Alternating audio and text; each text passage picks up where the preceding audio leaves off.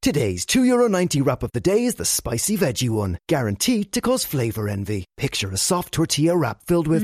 delicious crispy veggie dippers. Oh, I've heard it's vegan too. That spicy relish looks good. Today's €2.90 spicy veggie one. So big on flavour, everyone will want some. Only at McDonald's. From 11 a.m.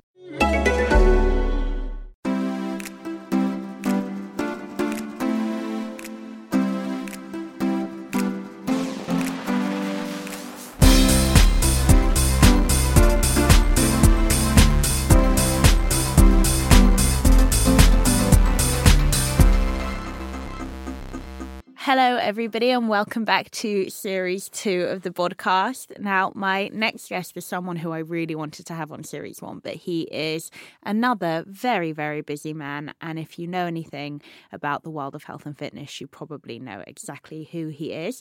Shaun Stafford is a very good friend of mine. He is was, maybe still is, we can get onto that, a physique competitor and world champion, a fitness model, a gym owner, and a bodybuilding celebrity, as well as a bit of an Instagram celebrity. Welcome to the podcast, Shaun.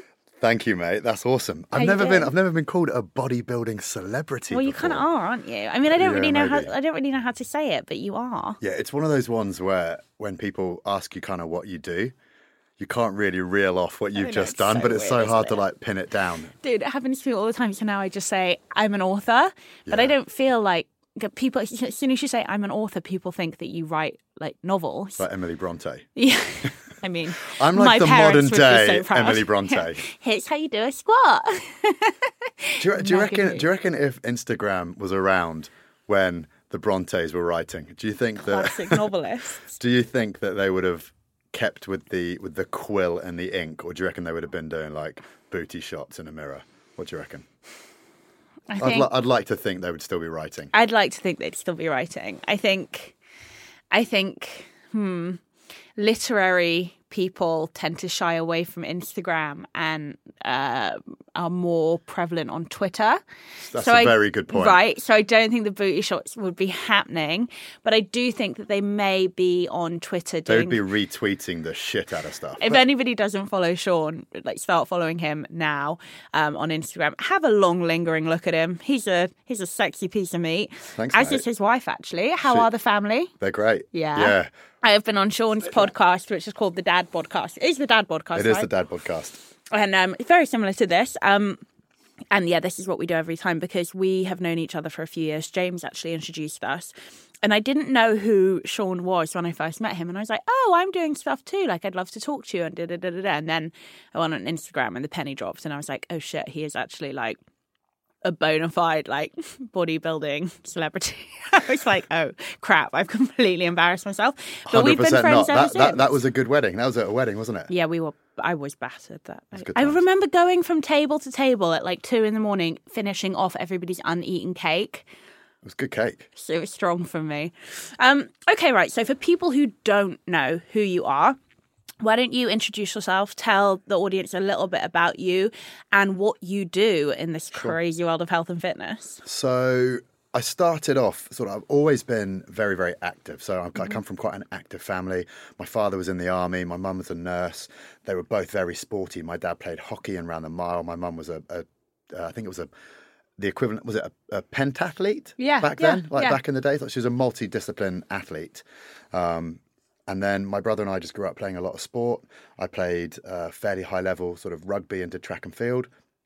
And then when I kind of wanted to take it to the next level, I kind of thought I need to be bigger because I was tiny. I'm like 6'1" and I think I weighed like 70 kilos. I can't imagine you tiny. I was so skinny. But this is like when I was 18. So like, if you see a jacked 18-year-old now, you don't believe it. But like, I was like 70 kilos at 18, and then my coach at the time said, look, if you want to take the next step up, you need to get in the weights room and you need to sort of develop your body so that you can take the impact of rugby. Yeah. And I was studying sports science at sort of college. I got an A-level in PE, did sports science at A-level. And so I got the minimum requirements to work in a gym. So I literally went to my local gym and said, hey, I'm going to be in here twice a day. training in the off season, so you might as well give me You're a doing job. 2-a-days. 2-a-days at 18. What a lad. I was like, you might as well, because I still wanted to keep my fitness up. So I was still Yeah. doing the cardio in the morning, then like the weights in the afternoon. I was like, look, I'm going to be in here Smart. twice a day. So you might as well give me a job. And they said, yeah, right. And so they gave me a job, and I went from like in my school, in like my university holidays, working like 11 till 7 every day in the gym. And I'd come in, I'd train before my shift, I'd work a full shift, and then I'd train afterwards and go home and just repeat. And that was in the off season. And I went from being 70 kilos to 95 kilos. Wow. Yeah. So it was like a How combination. long is the off season? 2 months? No, it was like 4 months. Okay. Yeah. So it's kind That's of over the pretty summer. impressive, though. Obviously, you must have known what you were doing. No, literally, I was just eating, and it was the first time I'd ever done it. And genetically, I would say I'm suited to Yeah. being a bit of a meathead. Yeah. And it was literally doing 2-a-days, eating like 4,500 calories. Like I was eating like a Tesco's lasagna, and rather than using like a knife and fork, I would use like a loaf of bread as the knife and fork. I was doing this too at 18, but it was less because I was concerned with sport and more because I was a stoner. But like, so I was literally just ploughing through like all these calories, and my body just soaked it up and grew. Yeah. And I wasn't lean, but for rugby it was perfect. And I came back the next season and had like a breakout season, and Mega. that was that. But you were keeping on top of your fitness simultaneously. So you could go in there bigger, handle the contact more, Yeah. but also you were probably fitter at the end of 4 months of... It was literally like a fight camp if you're a boxer. Like it was literally the only thing I was focused on was going on that tour at the start of the season, you know, coming back and playing professional rugby. Good for you. But that was kind of my introduction to the weights. Okay. And then when I got injured, because I didn't quite really understand what I was doing, the structural balance around my joints wasn't as good as it should have been. Yep. Way too much chest and arms, not enough back and retractors. Isn't that always the way with you lot? Correct. Yeah. And so it put my body physically in a slightly disadvantaged position, but also having grown so quickly, Yeah. like tendons, ligaments, all that sort of stuff didn't really catch up. So going from being like 70 kilos to like 90 odd kilos so quickly and then straight into a contact sport, Yeah. my body broke down, Yeah. got injured. And then what I realized I missed more than the rugby was the gym. Yeah. And that's when I decided to knock rugby on the head, take up, you know, sort of gym training all the time, did all my courses, did all that sort of stuff, Yeah. got qualified. So from a completely selfish point of view, like so thirsty for knowledge, just so I could improve myself Yeah. and so I could learn about fitness and bodybuilding and all that sort of stuff. And then that was it. Then I kind of thought, well, what am I going to train for if I'm not playing rugby anymore? And that's kind of at the same time when Men's Physique was born. Yeah. And it was kind of like when Instagram started to kick off. How and many years ago Facebook. was this? 8? 8 years ago. Yeah. God, how funny. That's when it like really started to kick off. It's just crazy to me. Right, so carry on. And so it was one of those ones where I thought, I'm going to go on this journey. So I'm going to train for my first show. And it was kind of when Facebook had just started. And I had a Facebook page and it had maybe like 3,000 or 4,000 people on it, which was at the time mega. Yeah. And I thought, what I'm going to do is I'm going to document every workout I do and just do like, so every day I would do a post on what I was eating and what I was training. So as soon as you moved away from the rugby and the performance side of what you were doing, did you pretty much immediately go straight into physique Yeah. based sport? Yeah. And so did you decide on your show and then start your first prep Yeah. pretty much immediately? Yeah, it was actually a bet. So a colleague at work was like, we should do the show. I'm going to do it. Do you want to do it too? And I was like, sure. Let's see who does better. She was a girl. Yeah. Let's see who does better. Yeah. Cool. So we both trained head down, like 4 months to train What for was it. What was her category? She was competing in bikini Okay, fine. and I was competing in fitness. Right. And it was one of those ones where, Why fitness? What made you choose fitness? because naturally I'm quite skinny. Yeah. So yeah, fine. So like I'm not built like a Haskell or these guys that are massive, you know, like I've got small joints.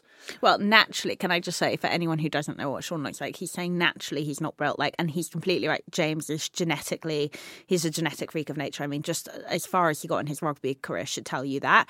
Because that's not quote unquote normal. But Shaun does actually, this probably makes it, it definitely makes it more impressive.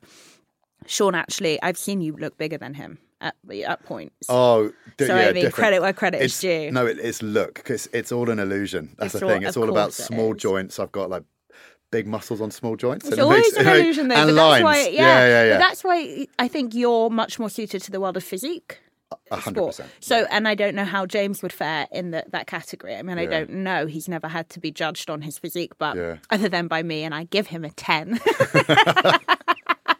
Okay, fine. So go on. So you started your first prep, and I started my prep, and I think the kind of the most important thing was the fact that I said, for free, I'm just going to document everything. Yeah. And I posted every day, was consistent with it, and then I kind of that first show went really well. I ended up winning the British Championships in this in my first show. Yeah. And then so that got me like an invite to the Europeans, which was I think 3 or 4 months later.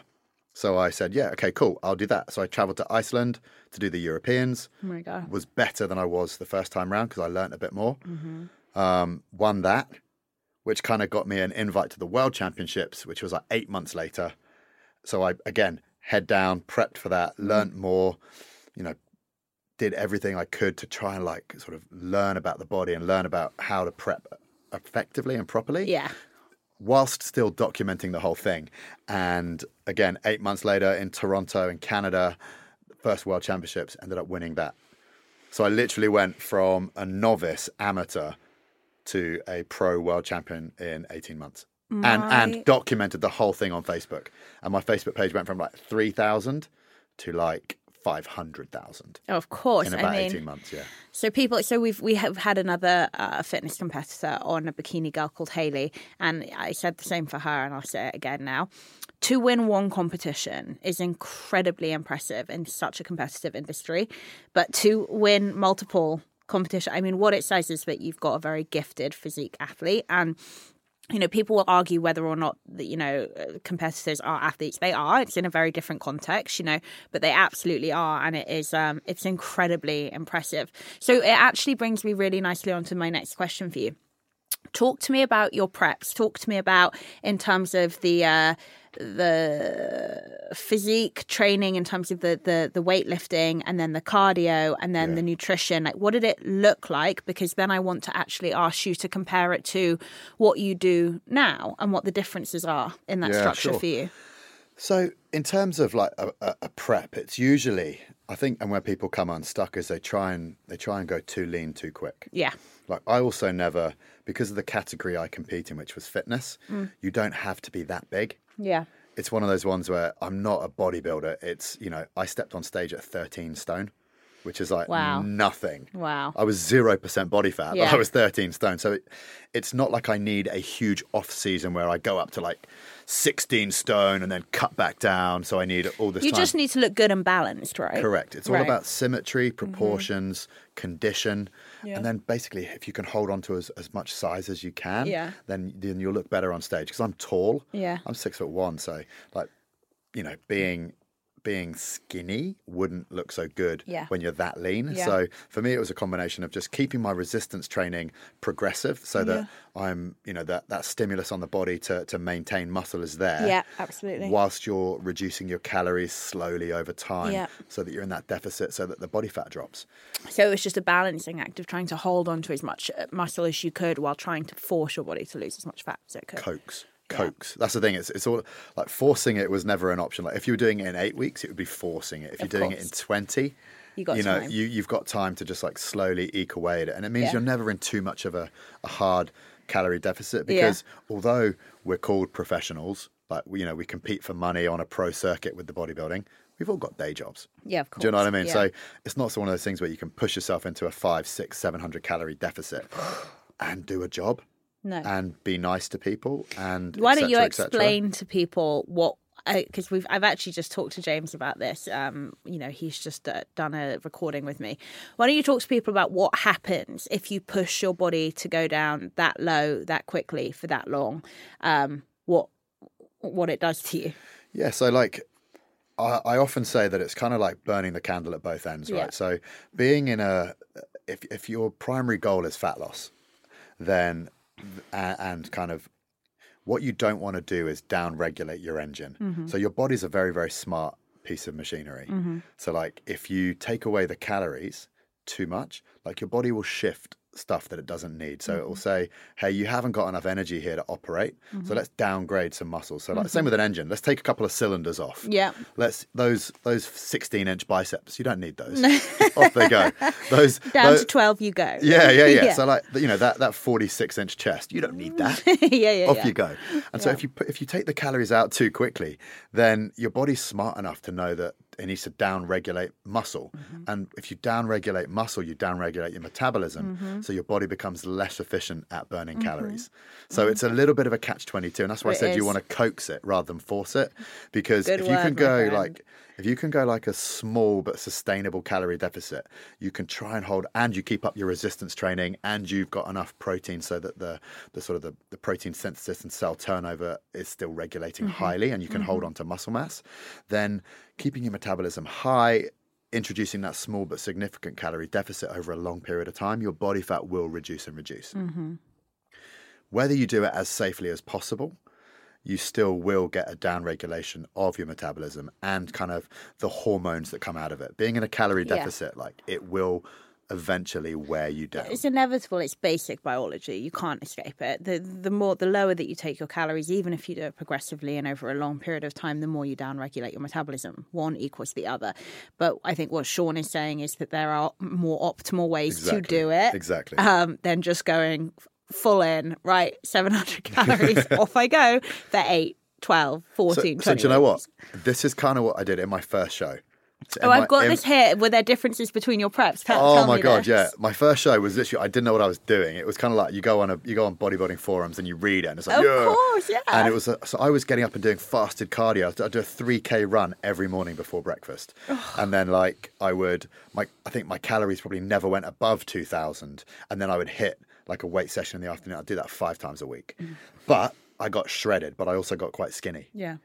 Which was fine if you're an amateur.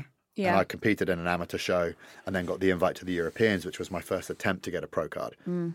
What I learned between my first and my second show was that whole fasted cardio stuff was completely irrelevant if I just managed my calories and managed my energy better. Yeah. So I didn't, I put more calories back in and took the cardio out, and then it was just over a longer period of time. Yeah. I kind of managed my body fat levels and managed my weight, and I came into my second show much better. Yeah. And then for my third show, it was even more. It was a case of like I think I never went below 2,000 calories.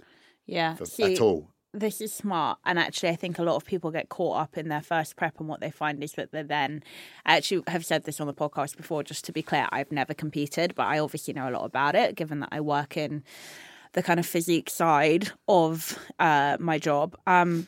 But yeah, I know that a lot of women in particular, especially bikini competitors, will get caught up in that in the first prep and what worked for them. And then it's like every subsequent prep from then on gets worse and worse and worse. Yeah. Whereas it's really interesting on the flip side of the coin, especially male bodybuilders and competitors will find that, again, they may become in too lean or too small to compete at a bigger level. Yeah. And so they then they're pushed to learn more, educate themselves more. How can they get rid of the body fat, hold on to the muscle mass? And then they actually find that subsequent preps get easier and easier. So I find that really interesting comparison. And it was also like, when I say I learn, as in I'm a coach by nature. Yeah. I don't coach physique competitors. But I've been a personal trainer for 20 years. Have you never? I kind of would just presume that you did. It's the problem with that is because I got into judging shows, and therefore I would never want to judge somebody that I coached. Yes. Because I think it's a conflict of interest. Of course it is. And it would just, and even I have enough integrity to, even if it's one of my athletes, I would judge them fairly. Of course, yeah. But if they did well, I wouldn't ever want anybody to question that integrity and therefore take the hard work and sacrifice away from my athlete. Do you know what I mean? Yeah, absolutely. So I've always just said I will never train physique competitors, although I have actually trained 2, but that was almost by accident. Well, it was because I had a client who I was training for just personal training. Yeah. And then she wanted to do a show. And she said, can I still train her for the show? And I was just like, oh, yeah, okay. And then the other one But were you judging that show? I actually sat out of that round. Aren't you just such an ethical little man? But it wasn't that. It was, I just said, in the judging meeting, I just said, look, just hands up. I've coached this girl. Therefore, I don't think my vote and my scorecard should think. And they were cool with that. They were like, okay. They said yes, but we still want to hear your thoughts. Because they trusted me that, and I actually had her in third, and she came second. You're like, sorry about that, babe. So, yeah, but it was like, but that's probably because I was hypercritical because I was her coach. But that's brilliant. Yeah, and then the other one was an employee of mine who said she's going to do a show, and can I help her with some things? And I was like, yeah, all right. What category was she doing? Again, bikini. And the other one, bikini? Bikini. Yeah, girls love a bikini, don't they? And so that was, I don't know, we digress. I can't remember what we were saying. But yeah, so about the differences between your preps. Oh, sorry, yeah. And then because I'm a coach myself, I actually didn't prep myself, as in I didn't coach myself for the shows because I value the input of outside eyes. Oh, yeah, because you can either underreact or overreact depending on where you feel that day. It's not, you can always justify to give yourself a burger. I'm feeling flat. I'm feeling so flat today. Oh yeah, I need a burger. But you know what I mean? It gives you that when you're putting yourself through that process and your hormones are up and down, you're tired, your body's aching. Like you can really misjudge situations. Yeah. And having an outside coach. So I've had Phil. You know Phil Lerney? Of course, yeah, he came on Series 1, yeah. So Phil Lerney coached me for my first World Championships. Did he? Yeah. And it was just one of those things where, you know, I'm a bit of a OCD geek with my training and stuff. So I would write my own training and write my own diet plan, and I'd give it to him and say, "What would you change?" And he was like, "This, and this," and I was like, "Okay." But I did what I was told. Do you know what I mean? Yeah, but Phil is fantastic as well. I feel like he's the best thing about Phil Lerney. And if you guys haven't heard his episode on Series 1. Very good episode. He's fantastic. And what's so good about him is his client management. Like, I think the way that he respects and works with his clients, whether they're professional PTs that he's working with to help grow their business or whatever, or actual, clients, he is so respectful, and he takes everything, the big picture into account, how they are, who they are, what their life is like. And that is what you want. If you're really serious, guys, about either competing or if you've got a performance-based goal, something that's actually a really serious goal and not just dropping a dress size, get a coach who actually takes all of that into account, or you might struggle. Yeah. It's in the, we're not blowing smoke up Phil's ass, Phil, if you're listening. I will. We love you, Phil. We do love your ass. Yeah, actually, James was bigging him up on our podcast, on our episode earlier today. So you've just got like a whole day of love for It's the Phil Lerney love day. Yeah, I know. But he's, I think it boils down to, and this is when it comes to coaching full stop, you've got to have somebody that is smart, is experienced, so they've been through a lot of things and they've got experience at overcoming situations, but also they care. Yeah. They care about what they do, and they have an attention to detail that is needed at that level. And, I think if you can get a coach who is smart, is experienced, and has an attention to detail and really cares about their clients and their results, you're going to be absolutely fine. And he's very self-aware as well. Like, he was telling me that, since having kids and everything, like the way that he approaches his own life and his own body is like a whole other thing. And actually, I want to talk to you about that, but I want to get just with the competing thing. When was the last competition you did? The last competition I did, I would like to say, was 2015. That might be lies. 2014, summer of 2014. And did you consciously decide to stop? Or do you think that you would do it again, maybe? No, it was a conscious decision to stop. So basically, after I won my first World Championship, I then came back the next year to retain my title, or to defend the title. Lost. And so came back the following year to win it back. Yeah. And I stepped on stage in 2014 in Las Vegas, World Championships, having had the perfect prep. And if that was the last time I ever step on stage, I would be 100% happy. Everything went well. I think I almost got a perfect scorecard. Wow. I was just blown away. Done. End of story. Draw a line under it. Yeah, draw a line under it. And also we knew that we wanted to have a family and start a family. And competing is a very selfish sport. And you have to have a focus on yourself. Otherwise, at a pro level, you won't be successful. There's so many areas where you can't compromise if you want to be top of your game.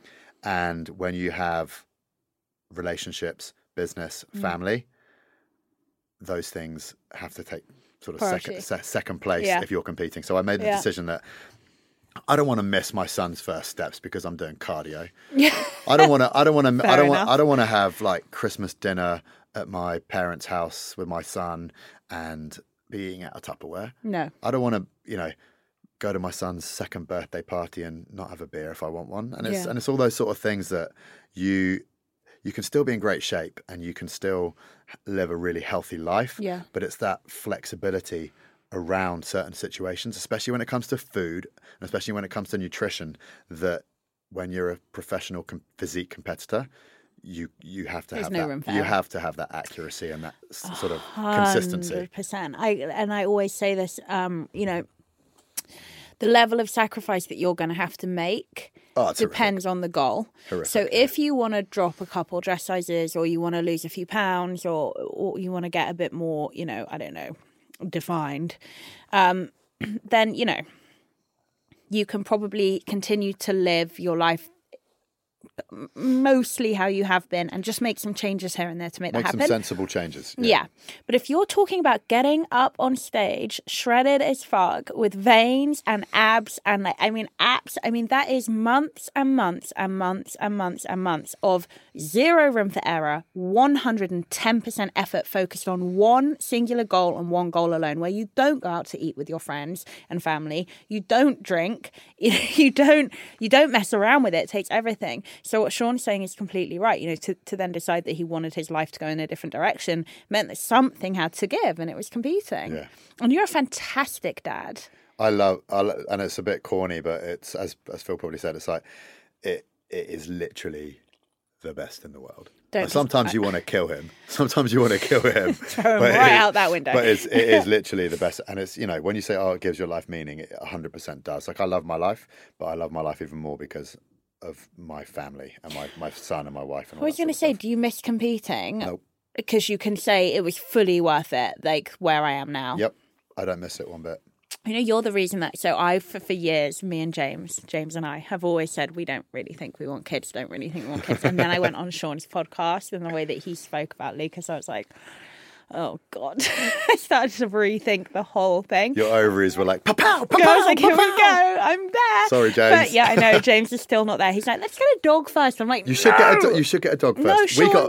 We got a dog first. Really? Yeah. So many people I know have to get rid of the dog. Why? I don't know, because apparently it's too much to have a dog and a baby. Right. You'll be all right. First time round. You'll be all right. No. So you have a dog, and then if you don't kill the dog, and you can be responsible enough that the dog doesn't die, then you know. Then you know that potentially you won't kill a baby. You do love your dog. So I had this conversation as well. Who do you love more, your dog? Well, no, this is it. So like before child, like the dog and the love you think you have for your dog. If someone asked me before I had a kid, like, how much do you love your dog? I'd be like, I love my dog a 9 out of 10. My dog's amazing. Now, if they ask me how much I love my dog, I'd be like, solid 5. It's like, 4.5. Like, my son is a 9. Like, I bet loads of animal rights activists are going to come at you now. Sorry, guys, but it's true. Like, and don't get me wrong, I still love my dog, but the level of love that you have for your own spawn is far greater. God, yeah. And that's just science. We're biologically wired. This is like the way you talk about it. It just makes me like, I'd quite like that. But also, I quite like my wife. She's mega. And I quite like myself. I think I'm all right. And my son is literally a 50-50 split of us both. So yeah. Like, he's got the sass of both of us. He's got the attitude of both of us. He looks like a direct split. So like, I like my wife. I like myself. And he's he's a perfect mix. He's the splice. It's great. Actually, do you know what I did want to ask you? And I think about this all the time, and I've never asked you this, and I really am interested. How did Soph find it when you were competing, or you were like coaching bikini competitors? Because for those of you who don't know, if you coach bikini competitors, they have to check in every week. They have to basically send you photos of every single angle of their body. And I always wondered, how do wives and girlfriends of coaches and bodybuilders and competitors find it when their partners are in an industry which is so focused on how other women look? And I trust James implicitly, and we worked hard to get there. We've been together 5 years. Yeah. We've worked very hard to get to a place where I could put him in pretty much any situation and feel safe. Yeah. But I always thought that for partners of even female competitors, that would be quite a thing, quite a hurdle to have to kind of jump. Yeah, and it was probably something that naively I didn't really consider at the time. The whole coaching thing, I wasn't really a coach. Like I did it twice, and they were kind of friends and existing clients. So it wasn't, and I got to see them every week. So it wasn't like they have to send me photos of themselves. So it was more of like she's never had to deal with that side of things. But the whole judging a physique and being so involved in fitness, I think I'll be completely honest. I think it was quite damaging. To our relationship. And it's one of those things that, when you're in it, you don't really see it. And full credit to Sophs, but she was so supportive and so didn't create drama around it. She's a good girl. She's a good girl, 100%. And it's one of those things where, the massive amount of credit has to go to the way that she handled it, because I do secretly think that it damaged our relationship. Just that me being a fucking moody arsehole for 5 years. But also being so inward looking and unaware of yourself and selfish. And as you said, we've been together 15 years. And that was a period in our life which probably our relationship as a couple wasn't that strong. But I think everybody can look back with hindsight on their relationship and say they had a period or multiple periods like that. And in a way, that's what pushes you and regulates your relationship into becoming stronger and more respectful. James and I have had horrible, horrible periods of our relationship, which I look back on now and still physically hurt me to think of. But there is no way in hell that we would be where we are today if we hadn't had to figure that out, go through it, endure it, and try and push forward. It has to happen. It's almost, I'm not saying rock bottom, but you've almost got to bottom out as a couple and start from nothing. And it put us into a position where we knew that we needed to make some changes, especially around trust and, white lies here, white lies there, and the damage that it can do. And, we've done courses where, relationship courses, and it's almost like life coaching courses. And, same, yeah. And it's so powerful. We have therapy every 6 weeks or every month for 6 weeks, couples therapy, just in the diary. And it's one of those things which is kind of like, we do it because it's almost like prehab. So you're learning how to deal with anything that might come up on the horizon. You're armored for. 100%. It's proactive. And not reactive. And it's one of those things where, if you really value your relationship and you've got to work at it. And it's like anything in life. If you want it to be as effective and brilliant as it can be, you've got to put a bit of work in, and you've got to get your hands dirty sometimes, and you've got to look at yourself and look at each other, and sometimes having a professional there to coach you through it. I'm a bloody coach by living. So for me to not appreciate the value that somebody else who's better than me at this can do, someone who's educated and qualified in the field can help you. Correct. And it's one of those things where I know that I'm probably not the easiest person to live with. So it's one of those ones where 100% I value. If I learned one thing in the last year, it's that falling into debt can happen to anyone. Luckily, I heard about the ISI, the Insolvency Service of Ireland. Their professional advisors can help you restructure or even write off your debt. The first thing they said to me was, every debt problem has a solution. I can still feel the relief. So if you're worried, visit their website backontrack.ie or free text Get Help to 50015. The ISI. Together, we'll get you back on track. My relationship to give an hour of my time every month to sit down with my wife and hear and talk and be in a safe space where, I know that it's going to sort out loads and loads of problems and we'll be together forever. Exactly. And I completely agree. I do feel like sometimes, rock bottom is quite a savage way of saying it. But sometimes actually you have to get to a pretty shitty place where you don't want to be and you certainly don't want to stay to look at each other and say, okay, do we still want to be, do we want to push through this? Are we willing? Because when you're exhausted, it's easier sometimes to say, no, I want to walk away. Yeah. But if you can look at each other and say, no, we're going to get through it. That decision alone, before any of the work starts after it, just is going to make you so much stronger, because that tenacity, you so need it in a relationship. And James and I have really been through the ringer. And if we hadn't, I don't even know if we would have ever got married. Yeah. I wouldn't want to marry someone who I'd never had to look at and be like, are we going to be able to make it through this? Do you want to stay? And they said, yes, I do. I wouldn't want that to happen after we'd already got married on the off chance that they said, no, I fucking don't. I'm out. Yeah. Like, it's important. Fuck yeah.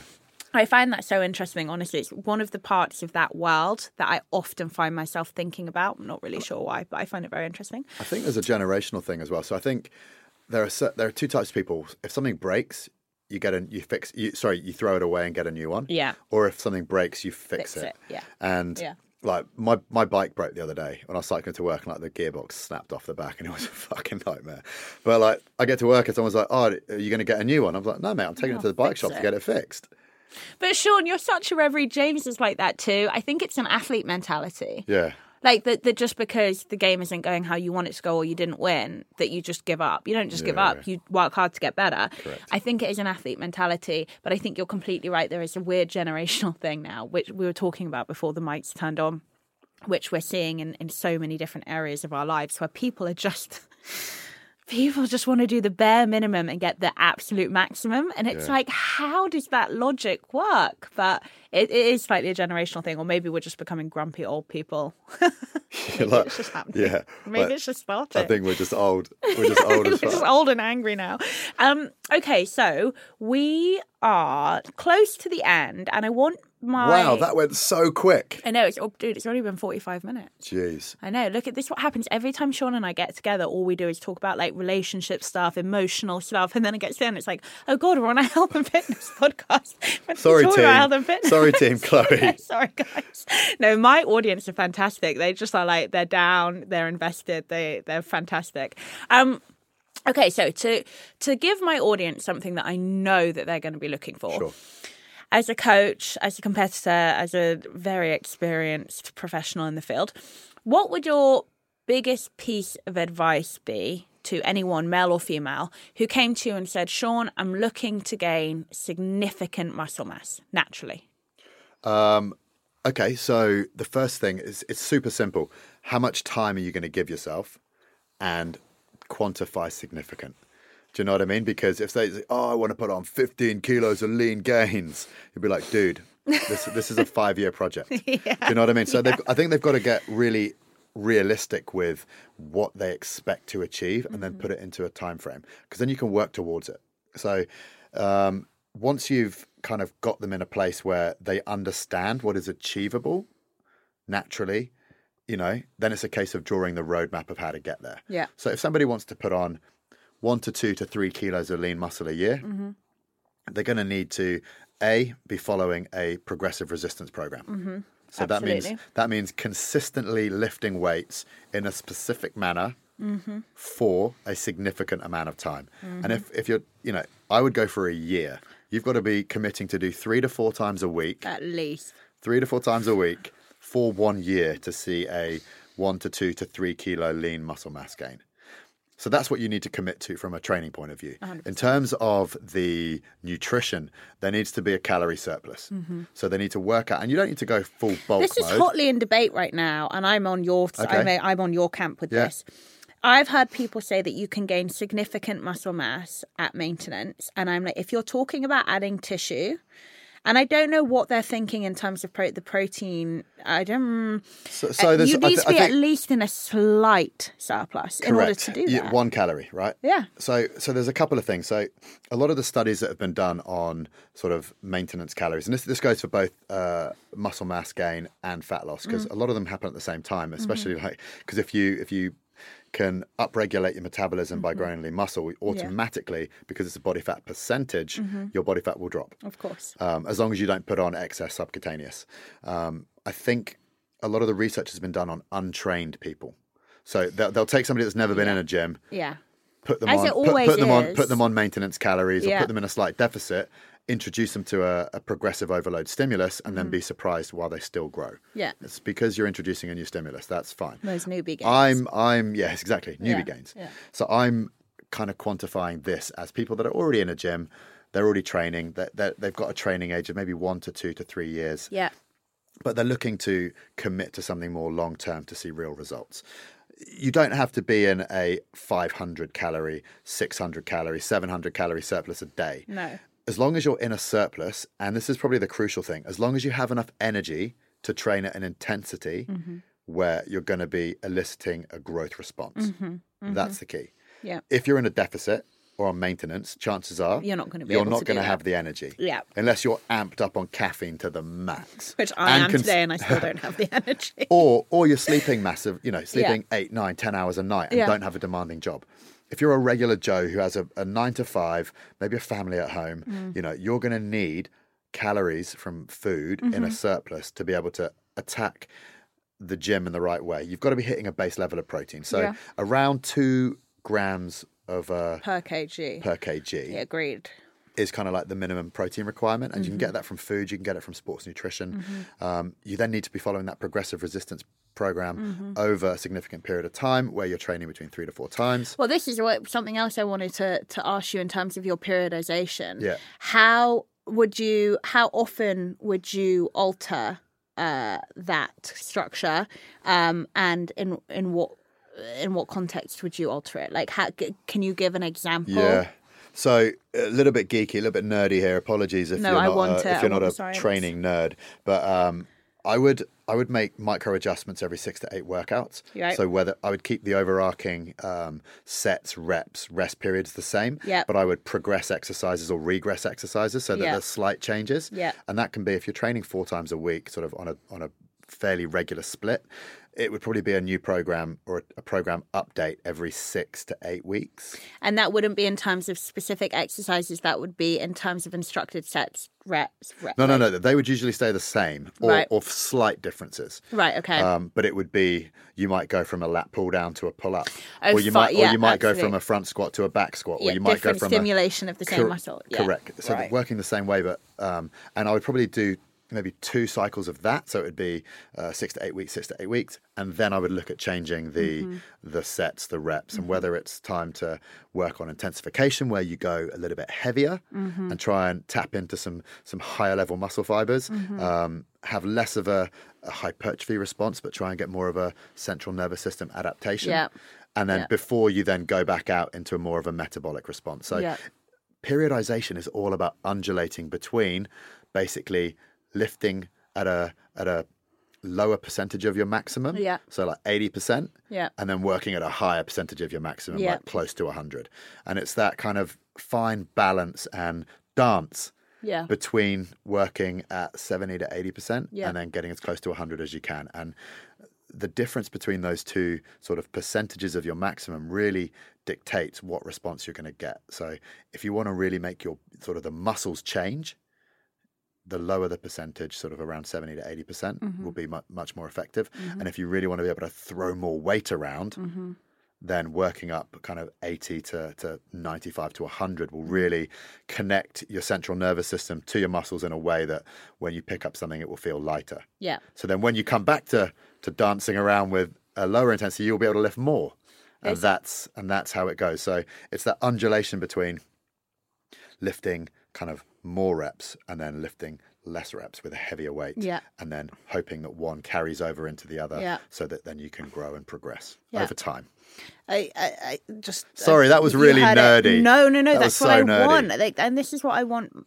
I want my audience to hear. You don't want me to dumb it down. People who are so good at what I mean. You're so accomplished in your field.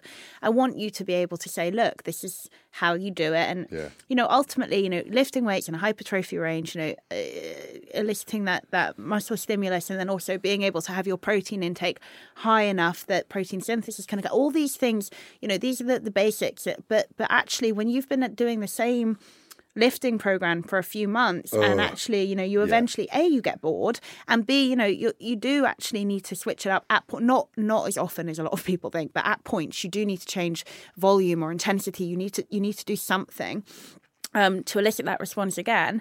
And this is where professionals come in. Not a lot of people would know how to correctly instruct that. So I would so breaking it down really simply again. So if we're going back to your dude or your girl who wants to put on some muscle, it's follow an appropriate training plan where you're lifting, progressively with weight and resistance for up to a year. Within that, sort of get your periodization set so that you're making slight adjustments, but not overhauling the program every 6 to 8 weeks. And then the overhaul kind of moving between heavier stuff and lighter stuff every kind of 12 to 16 weeks. Make sure you're eating enough so that you've got enough energy to train. Make sure you've got enough protein so that your body can recover.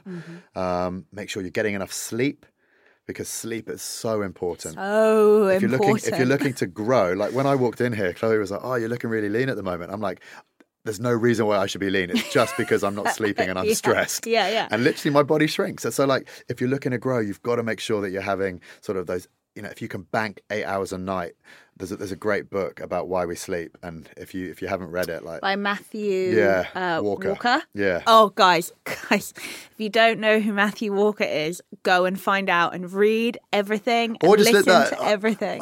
I'll be honest with you, I wouldn't read his book. It's a little bit. It's a good book, but it's a little bit boring. Listen to his TED Talk.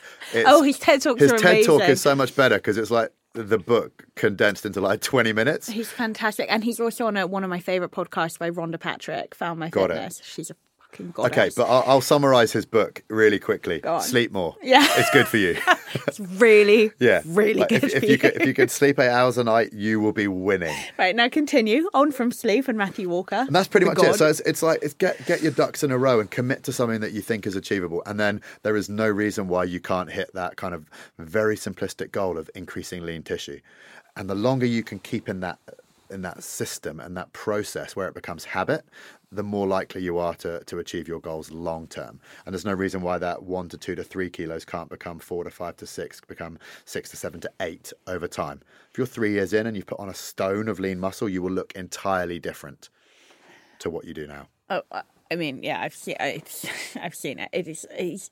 Shaun's actually giving you guys some really, really amazing advice. So, if you are looking to gain some serious muscle mass, take everything he said into account, especially sleep, because sleep will save your ass. Sleep is good for you. There's a reason why we sleep, and there's a reason why we're the only species in the world that actually delays sleep. Like we'll sit there scrolling on Instagram or like watching YouTube or reading a book rather than just going to sleep. It's mad. I mean, I definitely don't do that because I am a sleep nut. I actually was saying this to Emma Story-Gordon on the podcast. My parents, I think because of doing years and years and years of This Morning. They must have been up super early. Yeah, like 3 a.m. every day. Wow. And I think it kind of semi-traumatized them. So that when they raised me and my brothers, they were just very sleep focused all the time. So for me, it's like it's always been a number one priority. And if I don't sleep, I am a nightmare to deal with. I'm like one of these guys that I get to about 9 o'clock at night. So I put my son to bed at maybe like 7:30, 8 o'clock. Literally, if I'm awake an hour after he's gone to bed, you are a very lucky person. Yeah. Whereas Sophie's a night owl. She will be awake till midnight, 1, 2 in the morning, but then she needs like copious amounts of very strong coffee in the morning to get up. Yeah. Whereas I bounce out of bed at like 6:30, 7 o'clock. Actually, and Shaun, talking of Matthew Walker and then the night owl thing, this is something which is really interesting, which people might not know, and I so want to share. Whether or not you're a night owl, like Sophie, his wife is, or what do they call it, a lark? So you're early to bed, early riser. It's completely genetic, and you can play around with it to a certain extent, but it is genetic, which I just found so interesting because I didn't know that till I read his book. Yeah. And I found, anyway, right, I could rant about this all day, but we are out of time. No. I'm just going to give you the floor, and I do this with every single one of my guests, to either leave the listeners with something that you think that they could really benefit from in terms of their health, fitness, physique, anything. Cool. Or to talk about anything you've got coming up that you want to tell them about. It's totally up to you. Okay, so in terms of like giving you guys some value, I don't know when this podcast is coming out. Is it a couple weeks? Okay, a couple of weeks. So it will kind of be in January, February, which is when a lot of you guys will really be kind of trying to take your fitness and trying to take your health kind of a bit more seriously, having had a very debatably healthy December. If it's anything like mine, it will be you would be having a great time. And you know, that's all right. And a lot of the time, my biggest advice to people when they come to me in the new year is to give yourself a little bit of a break. And you know, the old adage of Rome wasn't built in a day is so true when it comes to your own health and fitness goals, because creating a manageable and sustainable sort of plan for yourself is more than 90% of the battle. If you're committing to doing 1 or 2 times a week, which is 1 or 2 times a week more than you're doing right now, it is so much better from a motivation point of view to set a target that is achievable and then kind of hit that target and then increase it as and when you can. There's nothing more demotivating than setting something that's a little bit unrealistic. Oh, I won't drink for a year. And then 3 weeks later, you're like, oh, it's my mate's wedding, I need a few beers. Or saying, I'm gonna train 5 times a week, yeah. And then life gets on top of you, and going from like 0 sessions to 5 is too much. You'll be sore, your energy will be all over the place. So my biggest bit of advice would be give yourself a little bit of a break, be realistic with what you can achieve and what you can kind of commit to, and then make sure that you're hitting micro goals, sort of aim for a couple of sessions in that first week. Yeah. If that becomes habit 21 days later, add another one. If you can keep that going, great.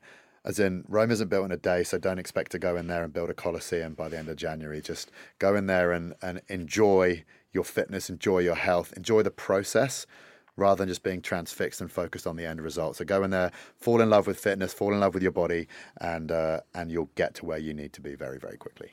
I think amazing advice, especially given the time of year. I couldn't agree more. Yeah, set yourself goals and targets that you actually are likely to achieve. And then as and when you do, you can increase gradually from there. Fantastic, Shaun. Well done. Thank you so much. So guys, that does it for this episode of the podcast. But please tune in next week when we will have another amazing guest. And I'll see you then. Thank you, Shaun. Bye-bye. Thank you guys so much for tuning in. Don't forget to tune in next week when we've got Dame Kelly Holmes herself on the podcast to talk about all things female body image, lifting and nutrition.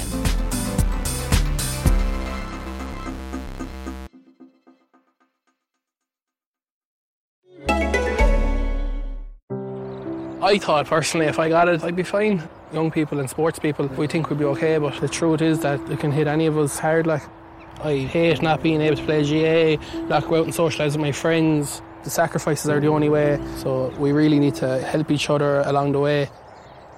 Behind every case, there's a story. Protect yourself and each other. Be antiviral. Hear more at antiviralireland.com. Supported by the Government of Ireland. Sports Social Podcast Network.